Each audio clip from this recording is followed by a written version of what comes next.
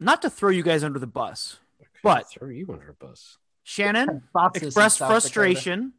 Shannon expressed frustration that Matt Robarts has been on the show more than her.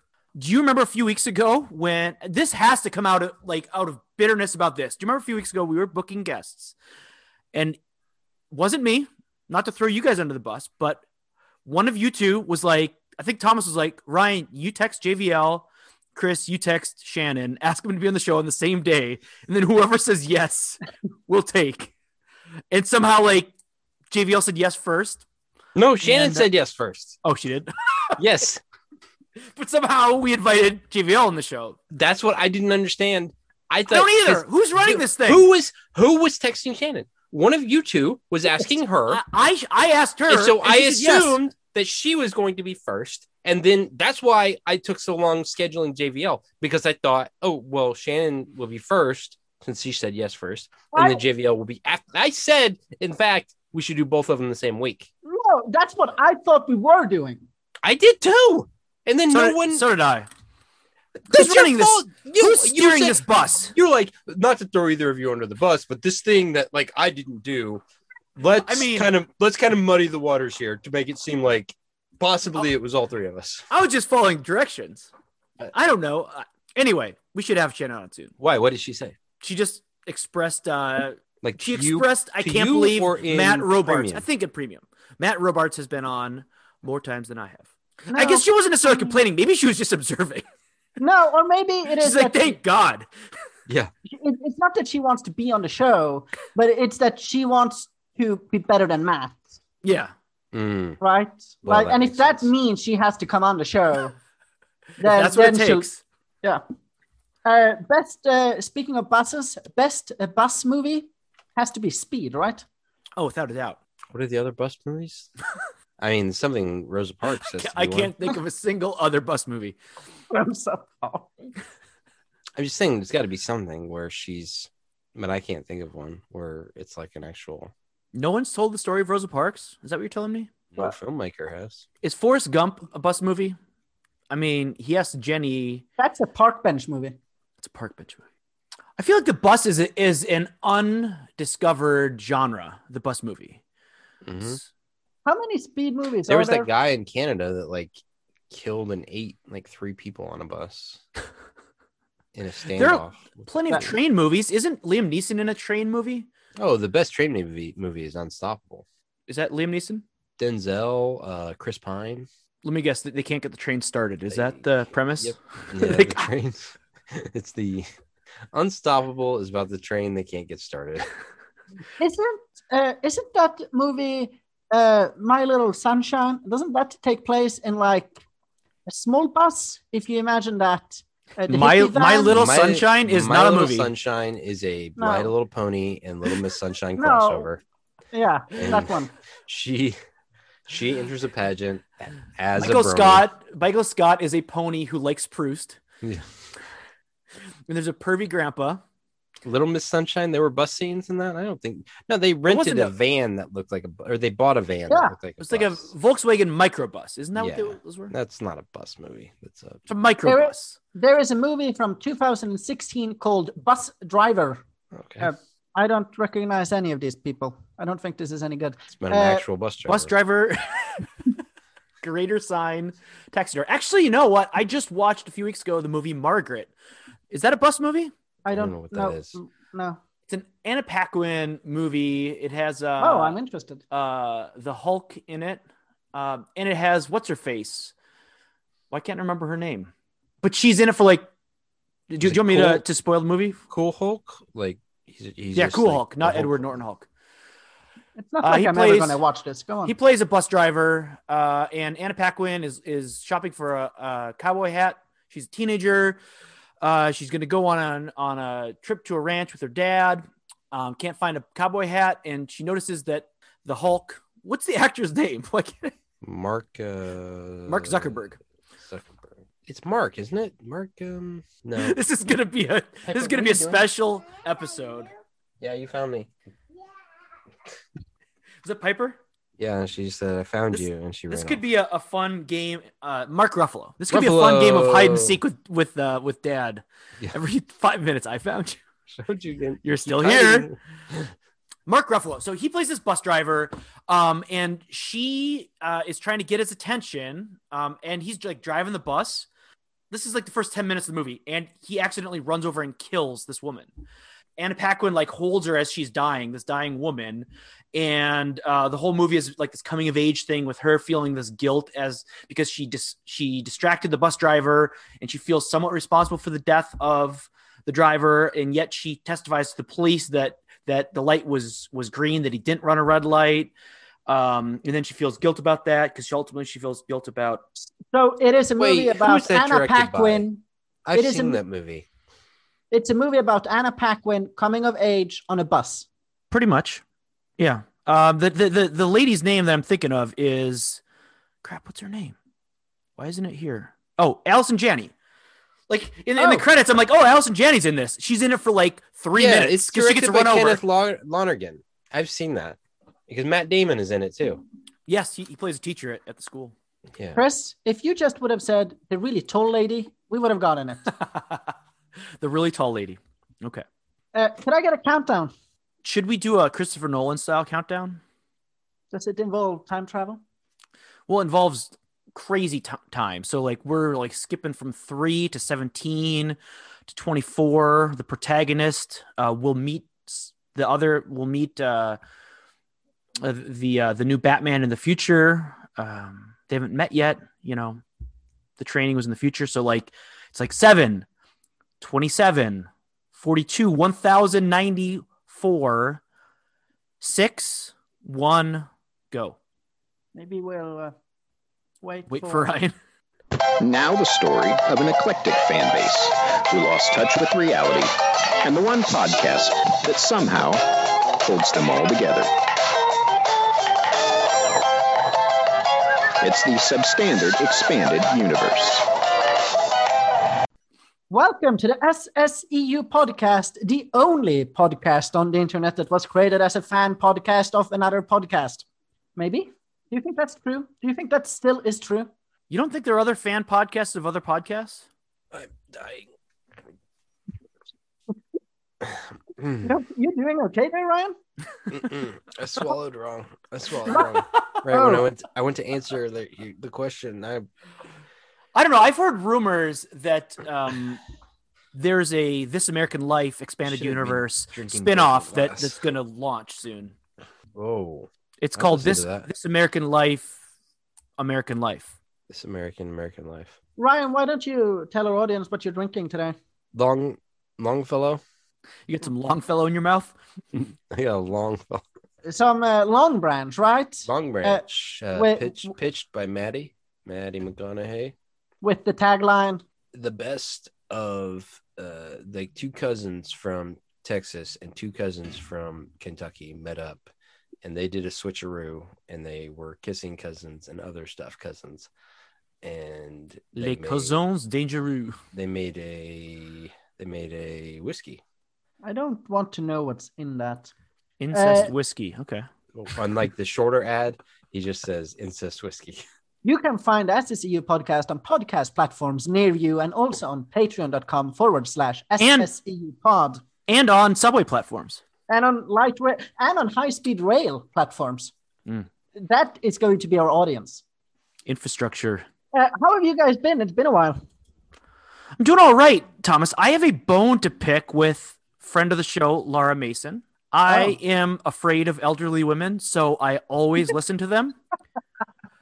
And she said, do you remember when that ship got stuck in the Suez Canal? Right. She said, stock up on toilet paper. So I did. And there has been no toilet paper shortage. I have 3,473 rolls of toilet paper in the house, and I'm afraid that they're going to expire. Like, this stuff doesn't last forever. Right. You don't know. Been rotating it and checking the expiration date, and I think I'm just going to have to take some colon blow just to use up the toilet paper. That's probably faster than what I was going to say. I was going to say start eating a lot of bad food, and I could go through that in a week. I'm trying to remember what it was that made you run into the Chick-fil-A next door. Was that food poisoning? Was that just bad food? Was that after a night of drinking? No, it was. I just had to go after having that pizza place where you sort of build your own pizza. It's on called a little paper plate pizza. Yeah, shit. What's it called? Fire oven, fire pizza. Red fire brick. Fire stove, brick fire, bricks. There's a brick in it. Well, I mean, the worst Brickishaw Ferguson. The worst part about it is that the pizza wasn't even all that great. Either entering or exiting your body. Unlike Chris, I actually want to thank a listener of the show. This week, the other day, I received this package in the mail. It is an entire box of Samoas. So thank you to Jan. She sent you a bunch of Pacific Islanders in a box? I also want to thank Jan. She sent me a package as well. They didn't fit. I'm going to have to send them back. I think there's a receipt. I'm going to exchange them. They're size 4 diapers. Been out of size 4 diapers for a while. I have to get the adult size usually, but the thought is what counts. So I'm going to be mixing Samoas and Scotch, and we'll see what the result is. All right. Chris will send you some toilet paper. Chris, you have had some time to think about ideas and innovations in your spare time. So what do you have for us? Well, so I was thinking the other day, you guys know what white knighting is, right? No. Kind of. Please, do explain. Yeah, so white knighting is an act of heroism in this modern world. White. So never mind. So we kind of stand up for the right thing in public. So everybody, well, I thought everybody knew what white knighting is. But I was thinking like a twist on that. What do you guys think about Wayne knighting? Wayne knighting. Yeah. So not white knighting, but Wayne knighting. So Wayne Knight, the actor who played Newman from Jurassic Park. Yeah, Jurassic Park. So Wayne knighting, I don't know exactly what it would be, but maybe like it would be like crashing your car in a rainstorm at Jurassic Park. We'd be really clumsy. Lose your glasses. Be kind of mean to people for no reason. Get blinded by that dinosaur with the frilly neck thing, and then eaten. Well, I feel like you're just saying Jurassic Park things now. Okay. Well, I don't know that much about Wayne Knight. I was just wondering if we could make this a thing. We can try to. I'll try to Wayne Knight on Twitter. Okay. I don't know. We'll do your best. What would Bob Knighting be? Well, throwing chairs across the room. Screaming at people at little buffets they're working at the buffet. If they speak to you, you scream at them over the buffet, where make sure the sneeze guard doesn't block anything. You want to be screaming right directly over the food. I mean, I feel like another part of Bob Knighting would be getting people to basically accept your awful behavior. Yeah, if you could spin being a just terrible person as some kind of, like hidden genius. Positive trait, yeah. That would be Bob Knighting. I'm not an abusive alcoholic. I'm just trying to push you to be better. That's right. It's brilliant. It's 7-dimensional chess. Yeah. It looks like I'm being an asshole, but in fact, there's strategy behind it. Yeah. So can I throw a curveball at you guys? Sure. We already started to talk about sports here and how to motivate players. Can we just do the movie up front?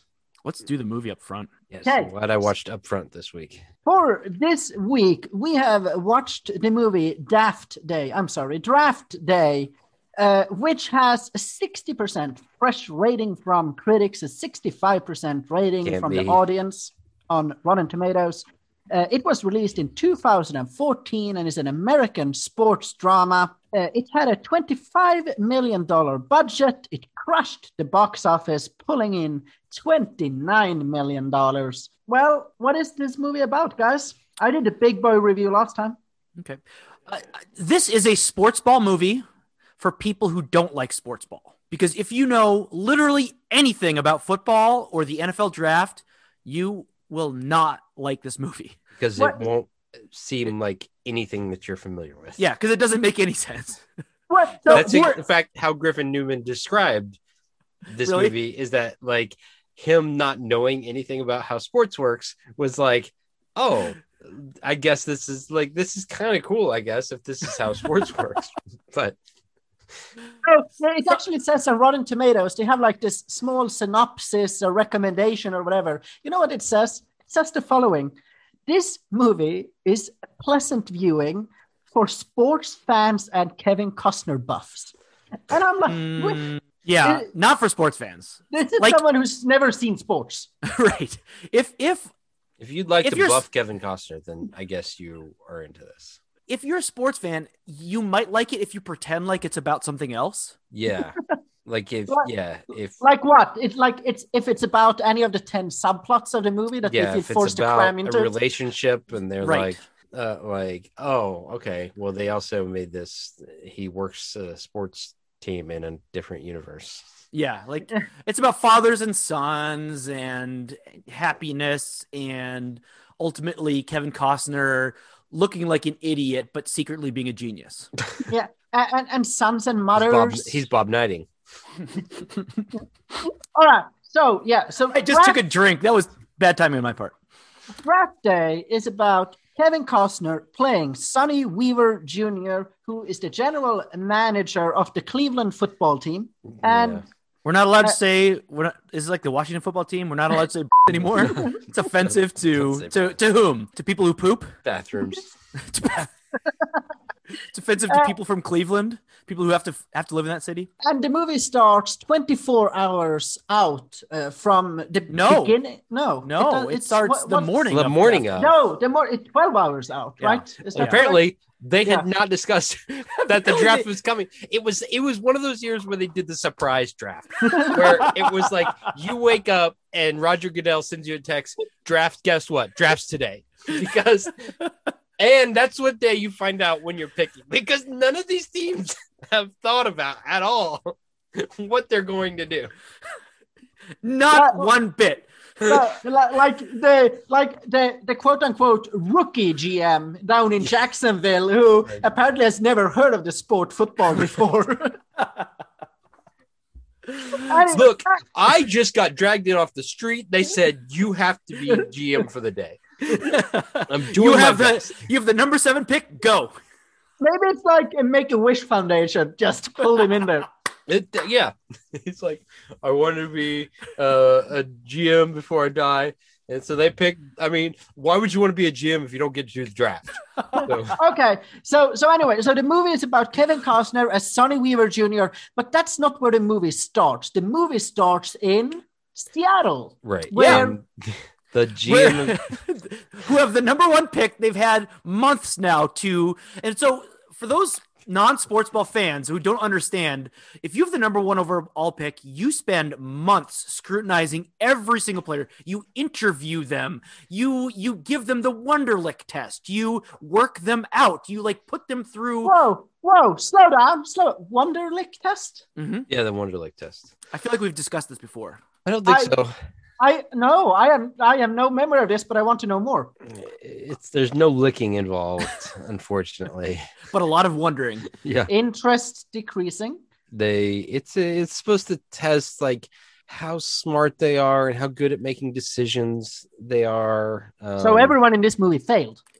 Yeah. It's like an aptitude test. It's not like it's supposed to take away the biases of grades and standardized tests. It's like, how good of a decision maker are you? It's a way it's for mostly they care about it with quarterbacks. Yeah. I think your offensive tackle doesn't matter so much, but it's a general. I feel like we've talked about this before. They say that Peyton Manning has gotten the highest score that anybody's ever gotten on it. And who is the massively fat LSU quarterback that the Raiders took, number 1? Didn't he get a Jamarcus Russell? Didn't he get a super low score? Yeah, he did.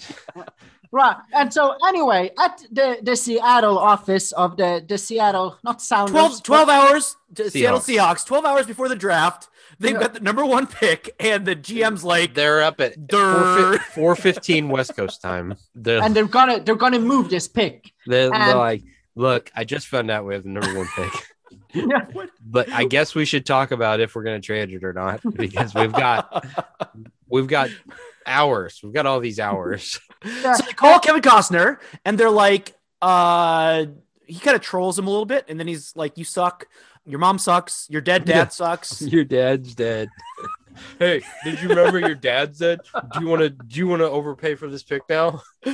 So we'll give you the number 1 overall pick for your number 7 overall pick, next year's first round pick, and then the next year's third round pick. And also, I get to pee on your dad's ashes. Don't forget that when he's making this call, he's eating pancakes. That is a great foreshadowing of what happens. And he's actually eating. Like, that's the other thing. Like, he's chewing his pancakes during the call. Like, he's like, "Oh, I'm just having my pancakes," and it's like, "Oh, you're chewing into. Why would you call me while you're chewing?"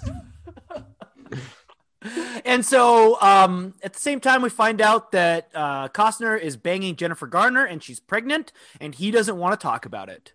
Yeah, he's apparently this is like it's a big day for him. He's just found out that it's draft day. He just found out it's draft day. He just found out his dad died last week. And so he's like, I will consider your offer. And then what is it that makes him decide to take the offer? Is it that like the owner Jennifer says the owner says make a big splash. Because the owner found out it's draft day and we should have a talk. Yeah, because so this is the part that I think is actually, I mean, the way that they depict it in the movie, like the owner taking Kevin Costner to an amusement park or something on draft day, sitting down on a park bench and being like, we need to make a big splash today. We need to renew interest in the club. We need to whatever.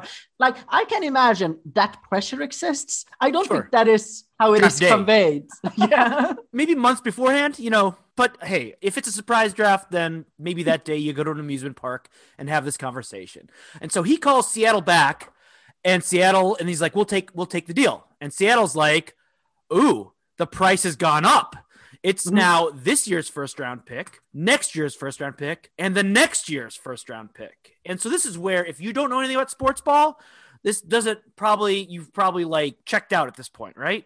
Yeah. Let's figure out a good comparison here. So like a first round pick is really nice in general. The higher the pick, the better. So like the number 1 overall pick would be like an Omega Seamaster watch or the Ocean Master or Seaward, whatever it's called. The number 7 pick, it's still good, right? Mm-hmm. Like maybe like a vintage comic book. The whole idea behind this is that Kevin Costner has pressure on him to win now. So next year's first round pick, and certainly 2 years pick, seems far off. So like value wise, maybe that might be like a dinner at the Palm. And a future third round pick, like that in 2 years, a third round pick it's kind of a deal, like, because you want to have your job in 2 years, but it's not like it's easier to trade that away. So that's maybe like a personal pleasure. So it's like if you're single and you want to date someone, but you find out that they are in a committed relationship, maybe they are even engaged, but you are holding out hope that they will actually split up. The wait out. Yeah. That's the deal. And and Costner takes the deal. He wants to make a splash.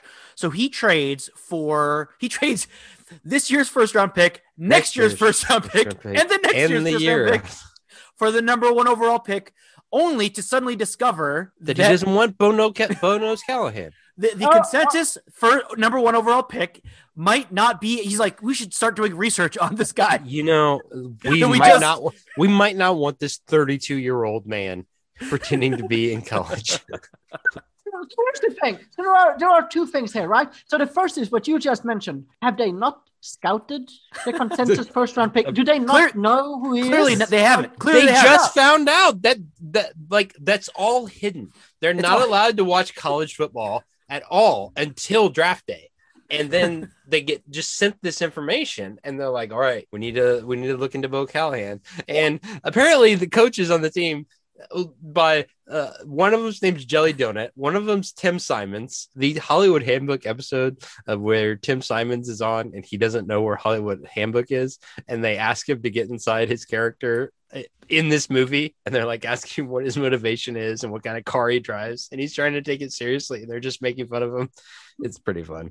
Can I just say that I think the draft room, like those guys sitting around a computer, scouting Bo Callahan, looking up who he is dating and stuff like that, where he goes to party, that's the best scene in the movie. They are actually funny sitting around that table. Well, that's because Tim Simons is a gem. So if you don't know who that is Jonah on Veep, and he's unbelievable funny. He is. Yeah. And I mean, Might be the But it's only so good scene in the stupid. movie. It's just the idea that that's what coaches at an NFL team would be doing. I mean, sure, do they know about that stuff? But when they're like told like on draft day, like figure out like his weaknesses, and they're like, Hey, they're just trying, like let's look trying into to- this. Like, did his teammates go to his birthday party? Like, that's what it comes down to, right? Like, has anyone done this research? Who went to his birthday party? Kevin Costner's totally moneyballing it. He's like, it is totally undervalued. Yes. How many people you can get to go to a birthday party? Because think you can sell tickets to those birthday parties. That means more money for the team. But the thing is this. So he has this entire team suddenly trying to scout the number 1 draft pick. And then he has this one guy who sits in a closet and is like security manager. And he's the one trying to find out like the dirt on the birthday party and whatever. Who is that guy? So teams do have like a head of security who kind of is like a private investigator. Really? That's the thing? Who will usually they'll like look for dirt on their own guys and try to keep it out of the public. The security manager of teams is like they're usually not looking into. I mean, maybe they have guys that look into other teams too, but they're usually like trying to get out ahead of stories that their own players will be in. I think the Patriots kind of like led the way in instituting that kind of guy. The Patriots have like a legendary security guy who. He missed Aaron Hernandez, though. I don't know. They missed the murder. The second thing, besides the fact that he haven't scouted him, is that when he makes this trade, he has absolutely no fucking idea if they will have salary cap space for him or not. Right. That's the other thing that was so awesome. He makes the trade, and then he's like, "Can we make it? Can we get that into the cap?" And she's like, "Yeah." Let me look at the numbers." And wait. Who is she? He asks. Jennifer Garner. His girlfriend, yeah, who is his subordinates, and that's kosher. Like, you can totally date subordinates, right? Right. Yes, that's who are like 20 years younger than you. Yeah, that's fine. Totally fine. So Jennifer Garner, we find out, works for him, and he has not considered whether or not they can afford to sign the number 1 overall pick because this was before there were like slotted salaries, I think. So like Matthew Stafford like had like a massive signing bonus. Yeah, because she says, and another probably they're like hoping they can get 5.5 million for the signing bonus for him. Meanwhile, T'Challa calls him and he's like, "How'd you get this number?" And so he's a linebacker at Ohio State, right? Ohio State. Von Mack. He's got like a bunch of kids in his guys. He's an actual grown-up. He has kids. They're not his kids. They're not his kids. They're his nephews, but he's the primary caregiver. So on draft day, because it's a surprise draft day, he's like, "Hey, general manager, I got your number. Yeah. And I want to tell you, to me. You've got to draft because I need money to raise these kids." He says, "I can't fall." He's like, "I've looked at the draft sheet and I'll fall to the late teens. I can't take late teens money. These kids must eat. Their diet must be like Kobe beef, or not Kobe beef. What's the really Wagyu? Like, he's like, $30 million is not enough to feed these kids. Between being drafted 7 or being drafted 16, that's gonna make or break it for his entire future. Right. Like the movie's trying to pull your heartstrings to make you root for him, and you do root for him. And then we find out that there's this running back. So Terry Crews has a son played by that former Houston Texans, Arian Foster. It plays the running back who is a running back prospect who all he wants to do is play for the Browns. Yeah, Ray Jennings, because his dad is a Cleveland legend. So Cleveland has the number 1 overall pick, and this caregiver middle linebacker from Ohio State that they could pick. They've got the consensus number 1 overall pick that nobody's done research on from Wisconsin. And that's the other, like the most unrealistic thing, honestly, about this movie is that Wisconsin is producing a pro caliber quarterback. You would be happy about the fact that your home state is so prominently featured in the movie. My home state is Minnesota, Thomas. I don't think Minnesota factors in. Do we have the lay of the land? Oh, and also he, like, not only did Sonny's father die, but he fired him. His Yeah. dad was the former coach of the Cleveland Browns, and Kevin Costner fired his dad the year before. Here's my question about this. How do we find out that he fired his dad and that he passed away? Thomas, this movie was so forgettable. You Okay. tell me. I don't remember. We find out because Kevin Costner is watching Sports Center and listening to sports talk radio. Yes. How much do GMs actually watch Sports Center and listen to sports talk radio and then make their decisions based on that? In this movie portrays it clearly a lot, because the Seattle GM, minutes after trading away the number 1 overall pick, what happens outside his window? He's got a protest, a big ass protest with signs and everything, and they want to fire his ass. Which is a real thing, totally, that he looks out the window and suddenly there's 50 people and suddenly he's nervous for his job because he didn't make the splash with the number 1 overall pick. He traded it away. So that's kind of the way this movie is they try to spoon feed sports ball in a way that it doesn't actually happen. So we have introduced Kevin Costner as Sonny Weaver. We have the owner, Anthony Molina. And then we also had Vince Penn, played by Dennis Leary, the head coach. Is he happy about the trade? No.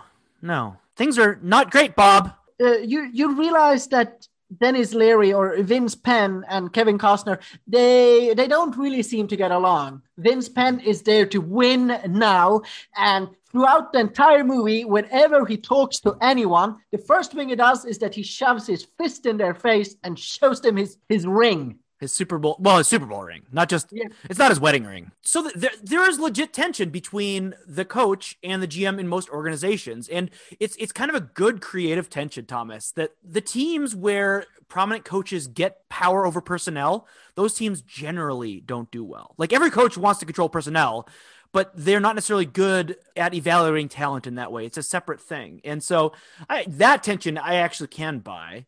And then the character that we haven't yet introduced is the quarterback of the Cleveland football team. He had a good start to the previous season, but tore his ACL. Apparently is at on draft day. He's at the facility working out because he comes in and trashes Kevin Costner's office for the offense of trading for the number 1 overall pick, assuming that his successor is going to be acquired. Throughout the day, they investigate Bo Callahan. They're trying to figure out who is this first overall draft pick, the consensus number 1 that we have never heard of before. What are his weaknesses? And his scouting team tells him there are no weaknesses. He's great, whatever. But then, Vontae Mack or T'Challa. Wait, when they tell him there's no weaknesses, he goes through, like, he says they thought Joe Montana was too small. Everybody said Joe Montana was too small, but it didn't matter. They said John Elway threw the ball too hard. That's a concern every GM has. They're like, our quarterback has too strong of an arm. That's what I want to know. First of all, who said that John Elway threw the ball too hard? But it turns out it didn't matter. Everybody said Peyton Manning couldn't throw the deep ball. Turns out it didn't matter. And it's like, all of them have their weakness, and it didn't matter. So let's find out what this guy's weakness is, and then find out if it matters. Like, this is a rule. You can't enter the NFL draft unless you have a weakness. Right. It's a rule. Yeah. Didn't he also mention like Andrew Luck in that? They said he's the best prospect since Andrew Luck. Because Luck is probably a guy that few people thought, oh, what are his weaknesses? Because turns out it's his neck. It turns out it's if the offensive line just lets him get bashed around by like a rag doll for 5 years, he's gonna quit and be like, I'm not gonna do that anymore. I don't want to die in the field. Do you see how high I scored on the Wonderlic test? I'm making the decision right now that I will die if I keep playing. They're looking for this weakness when T'Challa calls up Kevin Costner and tells him what? He tells him the tape. Watch.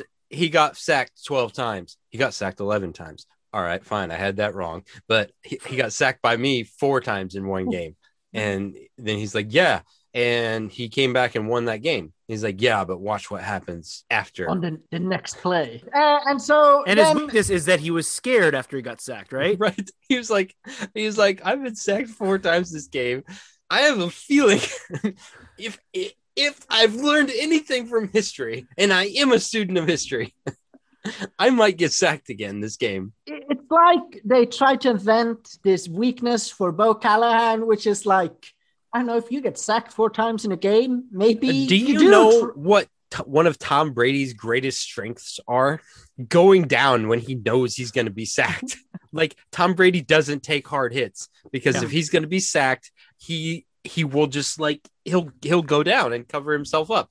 He's played a long time and been really great because that's one of the best things. If he knows he's going to be hit, he will not take a hard hit. He's not going to stand there and try to make the play. He's going to like protect himself. And so then in the draft room they investigate this, and Kevin Costner is like, aha, we have it. That's his weakness. Can I live with it? And also, he's an asshole because none of his teammates came to his birthday party. It gives Kevin Costner reason enough to on draft day, well, they are all on draft day, but in the evening when the draft has started, with the number 1 pick, what does Kevin Costner do? He picks T'Challa, number 1 overall. He's like, have you seen this? Have you seen Black Panther? Because I think we can, that suit that he wears, I think we can fit that under our uniforms. We can get that in within the NFL restrictions, and he's like almost unstoppable. And he's got kids to take care of. So we could have got him with the number 7 overall pick. He called because he's worried about going 17, but we'll pick him with the number 1 overall pick. He beats up Michael B. Jordan. Have you seen Without Remorse? There's a scene where Michael B. Jordan takes his shirt off and just rubs water all over his chest and torso. And that's the scene. And so if Chadwick Boseman is better than Michael B. Jordan, Michael B. Jordan is definitely better than Bo Callahan. Therefore, Chadwick Boseman is better than Chadwick Boseman. No, it's just it's all so dumb. So with the number 1 pick, he grabs this guy who no one else was considering drafting until the end of the first round or whatever. He was the only one thinking about taking him 7th. Yes. Why wasn't he trying to trade back to like 12 or 13 instead? That's what most teams do when they know they got their guy and they can get him later. They trade to go back. But here's the thing. Here is the really deep foreshadowing in this movie. In one of the very first scenes when Kevin Costner is in the kitchen, what does he do? Puts a post-it. Puts that in his pocket. After he's drafted T'Challa, he flips it on the desk, and Dennis Leary grabs it, and he reads, and it says, Vontae Mack, no matter what. That's right. You forgot until You forgot. Why did I trade for the number 1 overall pick? I was supposed to take Vontae Mack no matter what. This is why I leave myself notes, is so they don't forget. So what happens after he grabs Vontae Mack with the number 1 He pick? gets all of his picks back by... Yeah. Because what happens, like... because remember, protesters showed up in Seattle. No. Oh, wait a sec. Where's my phone? So, the best scene of the movie. Okay. Look, it's a clown. It's a clown face with the word Tom on it. It's the Seattle general manager. It's a clown face, and it's got a tie, and it's got the sign Tom on it. And he goes out the window. He looks out the window and he says, "Does that look like me?" And the assistant coach goes, "Yep." Well, when it's a surprise draft day, you have to make decisions quickly, and there is a quick response, right? Right. So your fans show up if they don't like the trade that you made, and they get there fast. They've got signs that say "Bo" with an extra O, like a dash O. So they're booing you instead of Bo. That's really fast. They made that sign. They had the Bo sign. They went to the craft store and bought the paint, and they made the sign so they could protest the trading of the pick. So now the pressure's on Seattle to make a splash. Maybe the fans in Seattle are just really creative, and the GM is clearly sensitive to their desires. He is. Well, that's what they were. That's the first thing he mentioned. Do you want to get crucified by our fans? Was that guy the owner of Seattle? No, I think he was like the director or CEO or something. Yeah, okay. Yeah, because he was clearly the boss. But before Kevin Costner gets his picks back, he has to try to get ahead of Seattle in the draft ranking or in the picks. So he has to trade for number 6 or whatever it is. And in order to do that, he calls up the rookie GM down in Jacksonville, who He has no clue what He's never doing. been a GM before. He's never seen a football game before. It's his first day as a human being. Right. It's his first day as a human being. He's a rookie human being.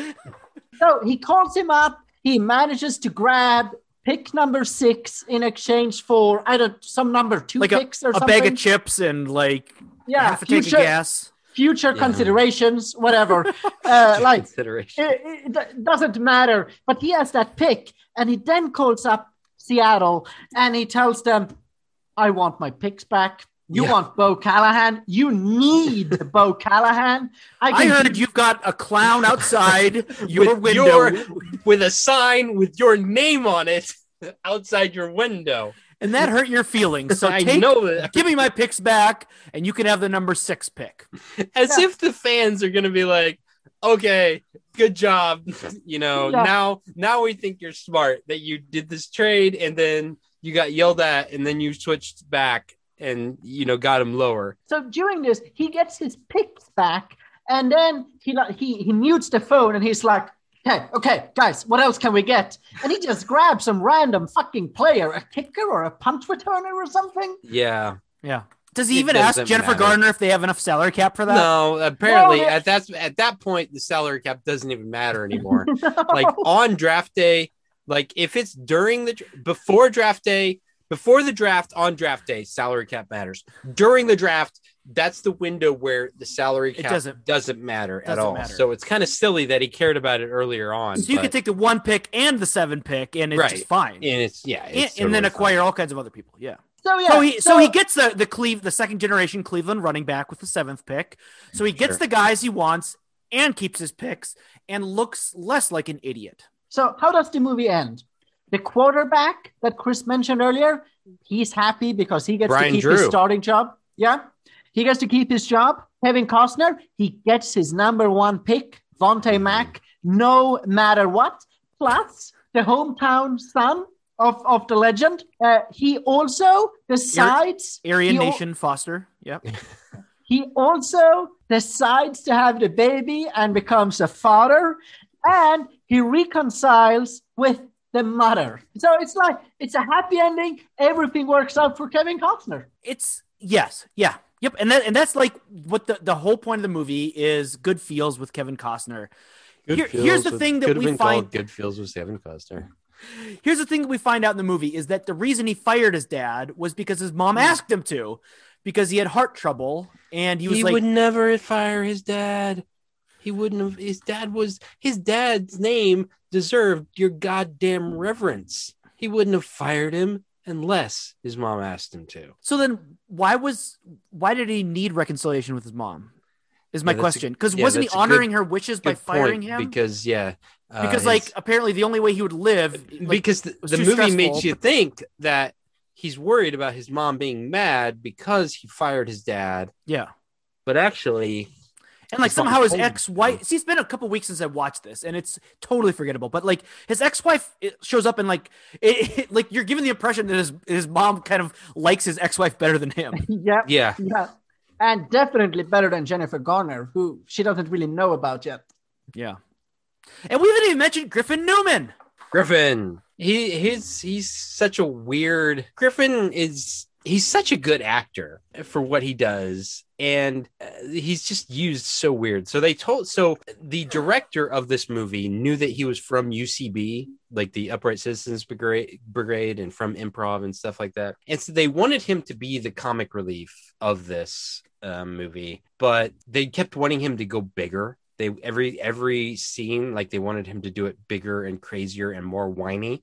And he kept trying to say, but that's not really funny anymore. That's in the 90s, that's what, people, but he tried to tell him. And so then one scene, he did an ad lib line that was actually, he thought worked well. And then the director came in and was like, no, we don't want any of your progressive UCB shit in this. And that's what he said the one time he tried to improv something. And so the reason they hired him was to be the comedic relief, but they wanted him to be the comedic relief the way that they thought was funny. And what I thought was strange about it was that they call him the intern. Essentially, he is the GM's assistant. Right. He's important. He's the assistant. He's on draft day. on draft day, they're like, take this guy off the street, the intern, let him and give intern. him this very important job answering phones for the general manager. This is how it works. On draft day, you have to find a person that doesn't have a job currently, and he has to do very important work for you. That's part of the NFL's outreach program. Yeah, it's so strange of how important he is. And they're like, he's an intern. It's for his first day, which we scheduled on. How were we supposed to know that the draft was going to be today? Well, I mean, Goodell woke up and decided it's draft day. So Goodell woke up and texted us, it's draft day. So That's why they say draft day in the first 15 seconds of the movie. It's so that everyone knows it's draft day. They're like, oh, that was for the crew that were working on the movie. They heard that and they're like, this is draft day? So there are a number of reasons why this movie doesn't work, and maybe I have just put too much thought into this. I did have a long train ride when I watched the movie. First of all, not every movie needs a villain, and they are obviously trying to make the Seattle GM or whatever make them out to be the villain. Who's the real villain? Like the way that he treats the Jacksonville general manager. Just because he's new. We're going to please this guy. Not every. They say that twice. They that's the one thing that I heard sports people talking about this, and they're like, no general manager is ever like, let's fleece him. Because you can't. You can't. You can't know. It's a fleece long afterwards and decided by other people. You're just trying to do the best you can. And twice they're like, you want to have a good. You want to have a good relationship with your colleagues. You want to be known as being a guy you can deal with. The Reds' old general manager, Jim Bowden, is not allowed to be a general manager anymore because everybody said he wore snakeskin pants because he thought of himself as the guy who would cheat everybody. And everybody said he's just trying to screw you and he's an idiot. And why would you ever trade with him? Right. No one would. And that's what happened. And that's why he can't be a general manager anymore. There are no villains. It's not a fucking superhero movie where some people wear capes. Right. It would have been much better if everybody was just, trying to do their best. Yeah. And they didn't know, They also try to make Bo Callahan not really a villain, but make him a bad egg or something. Yeah. And it's all stupid because he'd been sacked 4 times in a game. And then the next time he was kind of like, oh shit, I'm going to get sacked again. And is Diddy his agent? Yes. Diddy is his agent. Yeah. It's an interesting bit of casting. Yeah. Because all of the terrible agents, they're all white guys. Okay. The second major reason why this movie doesn't work is that one of the things that it hinges on is that Kevin Costner, when he is debating, should I pick Bo Callahan because the CEO, the owner of the team, wants me to, because the fans want me to, or is this what I want to do? And he figures this out when talking with Jennifer Garner, is what I want to do is to build my own team. I want my own team, the Cleveland to play here. Cleveland football team. Yeah. But the thing is that we find out that this is his second year in charge. He had such a short tenure in Cleveland. When would he have had a chance to build a team? And he keeps talking, maybe it will be his third year or whatever. He's had no tenure. It's not his team yet. That's how it works in sports. You only get 6 months at a time. His dad is a legendary coach. So he's only the general. He's like Brian Colangelo. You get 2 drafts max, and then they're like, nope. Development is quick, right? They always say that. Kevin Costner acted like he didn't know who Twitter was. I guarantee you, he had 5 Twitter accounts that were his that he was replying. Sonny Weaver Jr. is a genius. He's cleaning up for Sam Hinkie's issues. but Thomas is trying to say that the fact that the movie tries to make you think he's going to get fired after 2 years is insane. It takes years to build a team. You have inherited. But it also makes it seem like the owner is insane, though. Yeah. Why would the owner be expecting him to? It's really stupid that he's only been there this is his second year, and he might get fired. Yeah, you inherited all these players from the previous administration. It takes a while to assemble a winner. The writer and the director obviously do not know how sports work. This is true in hockey, in basketball, in football. It doesn't matter. You don't build a championship team in 2 years unless you start with a championship team. Right. They brought apparently an assistant coach from Dallas who who, was the hot assistant coach, and he has all kinds of pull because they're paying him $30 million over 6 years, which and just like Dennis Leary. So Dennis Leary is a rookie head coach, or no, he's had 1 year as a head coach because he was an assistant in Dallas. Oh, was he an assistant when he got his ring? Yes, he was an assistant in Dallas. Right, but he thinks he's the real deal, though. Yeah. Right, but he's like, I know what I'm doing. The reason you brought me here, I could have gone anywhere because he was the hot assistant coach or the hot coordinator at the time. He's like Josh McDaniels. Yeah, Josh McDaniels. And just like the balls that he knows what he's doing when he hasn't even been a head coach yet. It was so weird.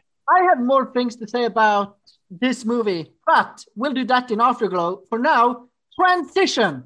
Chris, headline? Headline. You ready for this, boys? This comes from listener Jan. Oh. Schenectady market crowd startled as man goes in and out of manhole. Which I feel like that headline could probably speak for itself. But I'm going to read just a little bit from the story. Someone's going in and out of someone's manhole. But let me just read from the story. Everyone in the close area literally just stopped what they were doing and immediately turned. And when we turned, he was looking at everyone, making eye contact, and he was halfway in the hole. and slowly crawling his way down. And we all looked at each other and were like, did that really just happen? He's eating his lunch in a manhole.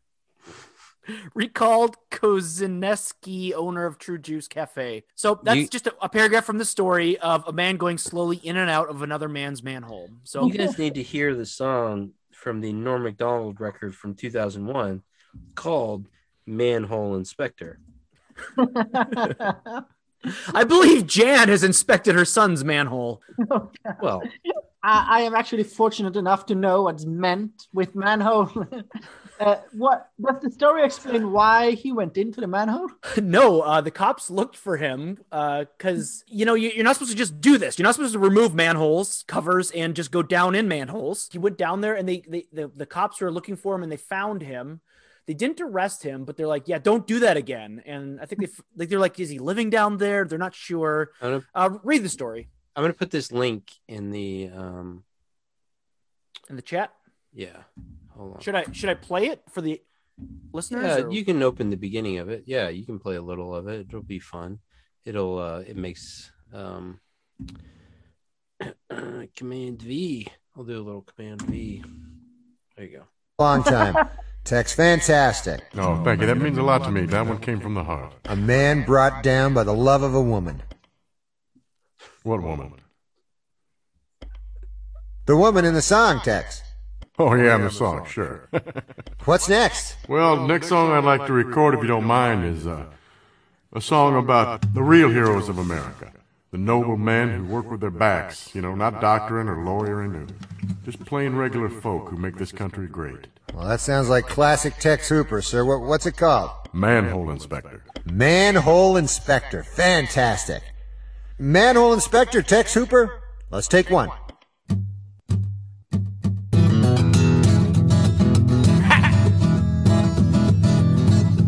Don't want to be a doctor, a lawyer, or a tax collector. Just want to do the thing that I love, and that's a manhole inspector. Checking out the manholes. Yeah. Some fellas go to the racetrack, betting on the big trifecta. Ain't got time for no gambling boys, 'cause I'm a manhole inspector. Boss man, I'm putting in for overtime. Checking out the manholes. There's another one. Look at the rim on that one. Don't got me a girlfriend, 'cause I just neglect her. I'm too busy working night and day as a manhole inspector. Even eating my lunch down in the manhole.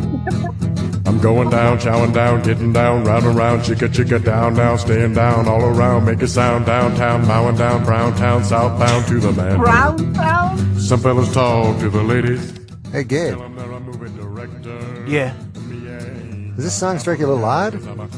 No, why would it strike me odd? Never mind. Well, let me see if I fit inside this sweet one. Oh, there, I'm in. Oh, it feels good. Just stay there till I get comfortable, okay? Now I can move. Oh, yeah, it's a tight fit. Just relax. I'm not gonna hurt you. Ha! Okay, did you hear that? What? I don't know. He just told the manhole to relax. I think he's talking about a man's ass. I don't know what you're talking about. Well, I don't want this song to be misconstrued, you know. I mean, the people that listen to country music, they're a traditional lot, you know, very conservative. You're just a little paranoid because you got a lot of money sunk into this. Yeah, you're probably right. Ladies, I don't got time for you. I don't think you got a manhole. But remember earlier when he said he wanted to eat a manhole? I mean, why would you eat a manhole? I mean, I don't know, but I think he's just talking about manholes, like in the street. That's what the song's about. Yeah, I guess you're right. Manhole inspector.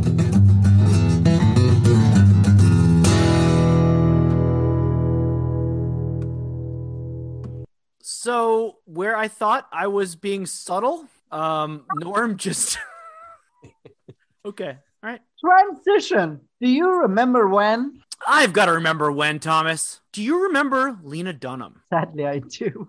So that's not to remember when, but you remember her? Famously off-screen producer. Do you remember?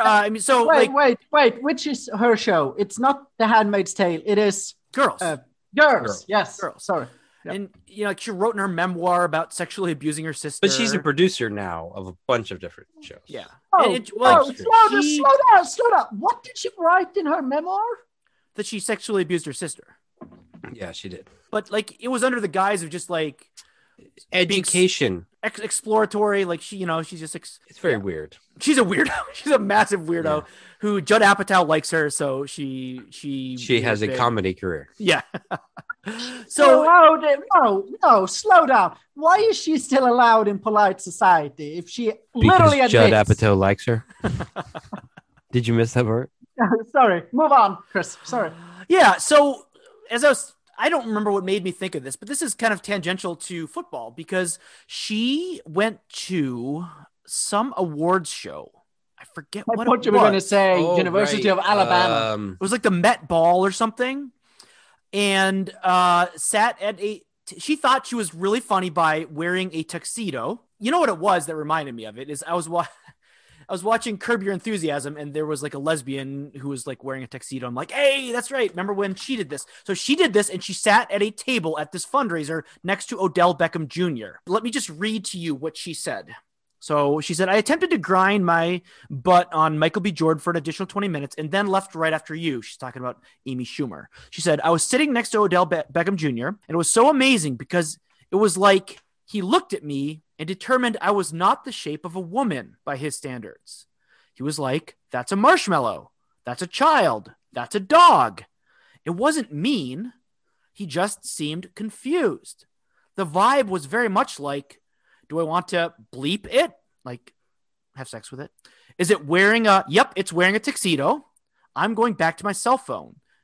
It was like we were forced to be together, and he was literally scrolling Instagram rather than having to look at a woman in a bow tie. And I was like, this should be called Metropolitan Museum of Getting Rejected by Athletes. I think it was after that she tweeted to where she said, I'll try and dance myself onto Michael B. Jordan if I have the chance, even when I'm a married grandma. I'm a red-blooded straight woman. And she apologized to both Odell and Michael B. Jordan for But she realized how tone deaf it was. That she thought it would be hilarious to dress in a tuxedo, and then was shocked that Odell Beckham Jr. was not attracted to her. Didn't sexually assault her. Basically, is what she expected to happen, and it's so you think any rich black guy is just going what?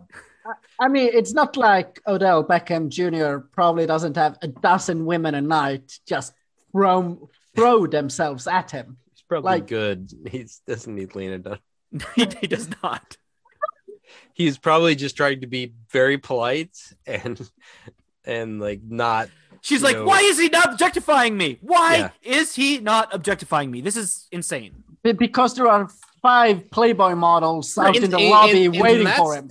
That's when she really had to go away from like on screen. It's like I don't think she's been like in anything on screen since that. It's funny whenever I'm like watching a show and then I see Lena Dunham, producer. Let me ask you this: rephrasing? Do you think Odell Beckham Jr. is considered attractive? Well, probably. He's rich, so. Okay. Before we go, can you guys explain to me the Aaron Rodgers thing? He says he wants to be traded.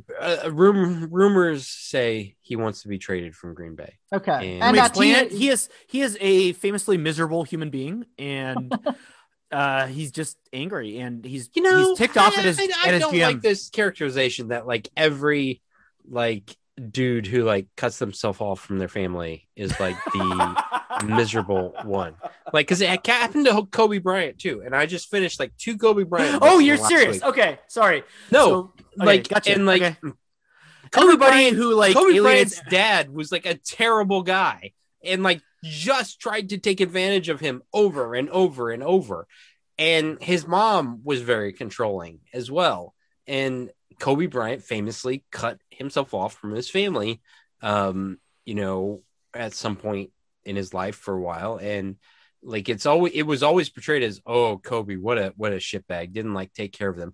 But like, no, his family was very toxic, especially his dad, who like tried to like live off of Kobe and constantly was trying to start new businesses off of Kobe's name and get new deals off of Kobe's name and not have to work.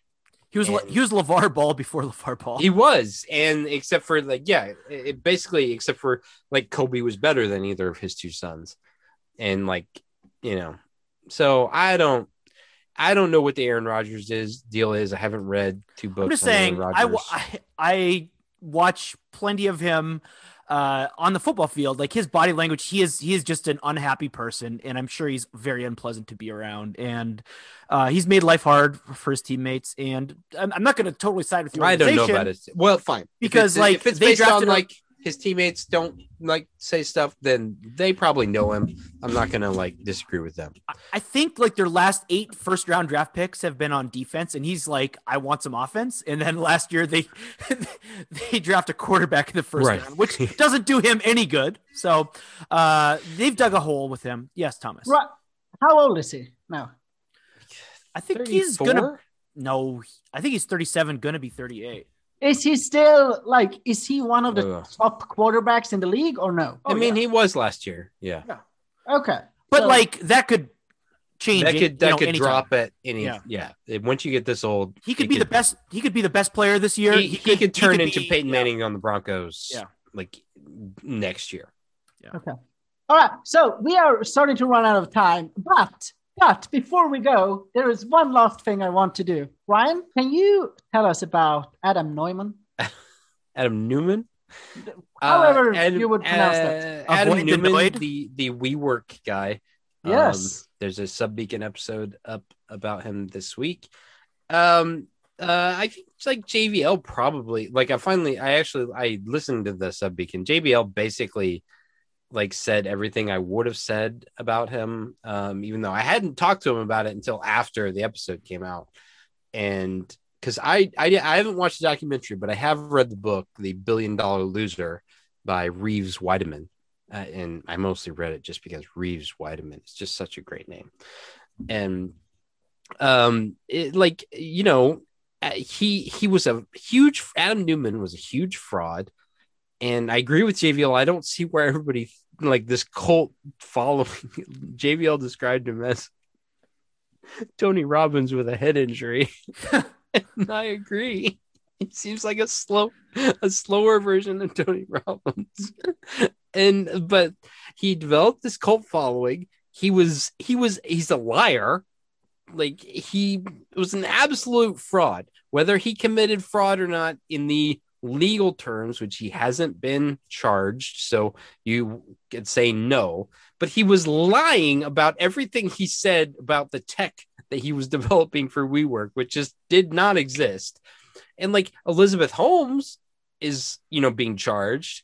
I guess it's just because Adam Neumann wasn't talking about wasn't getting into HIPAA violations and into medical procedures, that he was just lying just to fleece people out of their money.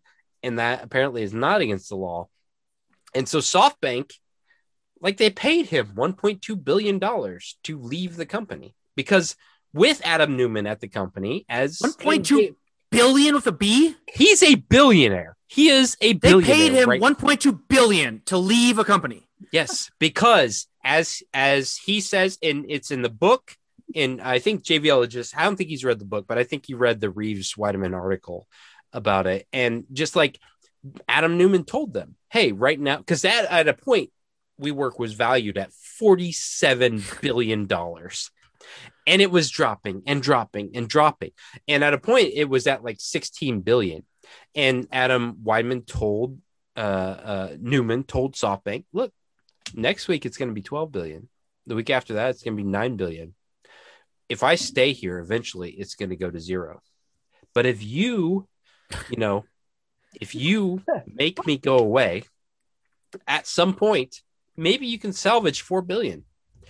And so that's what they did. They paid him $1.2 billion to resign because he had all the voting shares. His wife was on the board. His wife is an insane person who just wanted to be, she's related to Gwyneth Paltrow. Oh, so she puts things up in her. She's her cousin. She's Gwyneth Paltrow's cousin. She's crazy and wanted more control. She used WeWork to do her to become a social media, an Instagram influencer, and that's all she cared about. I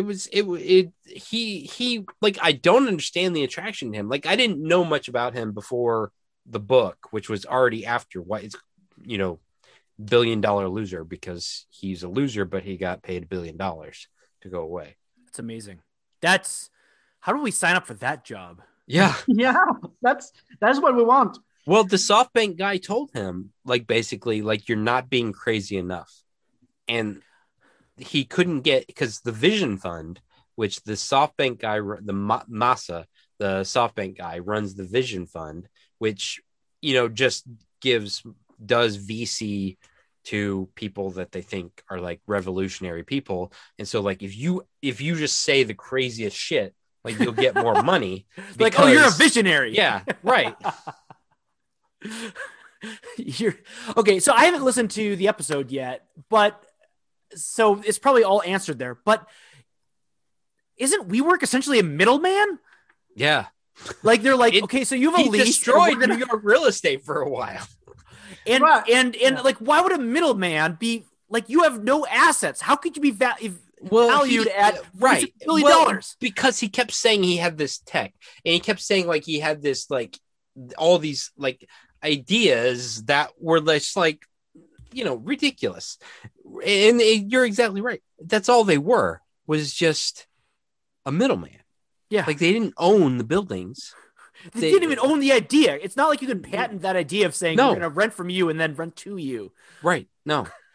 It's Sonny kind of said well, there's value in this idea. Maybe $1 billion there is value. Or something like that. But if all the tenants just decided they weren't going to buy, you're tied up in leases, which is not an asset. That's a cost. That's a liability. Well, yeah, they were burning $1 billion a month. Yeah. At the worst of it. It is a typical example of a company where I would look at it, and if I own shares or whatever, I would look at it go up until still an unreasonable level. And I would just fucking sell it all. I will. This is never going to last. This is not a viable business idea at this rate. Speaking of which, Thomas, my Dogecoin is worth $2,000 right now. So I need to know at what point. I put in $150 as a joke. And it's now worth 2,000? It's now worth 2,000. It's just going to keep going up, mate. No worries. Really? It'll never go down, huh? So it just will never keep it in forever. And on that note, watch Broad City, the show Broad City it's a Comedy Central show. They have like 5 seasons. It's over now. They do a great episode on like shared workspaces. It's so funny. That show is funny. If you like Search Party, you'll like Broad City. And on that note, we thank you for listening. We will be back again next week. Do subscribe on our Patreon at patreon.com/SSEU pod. We will see you in Afterglow, where I have additional thoughts on Daft today.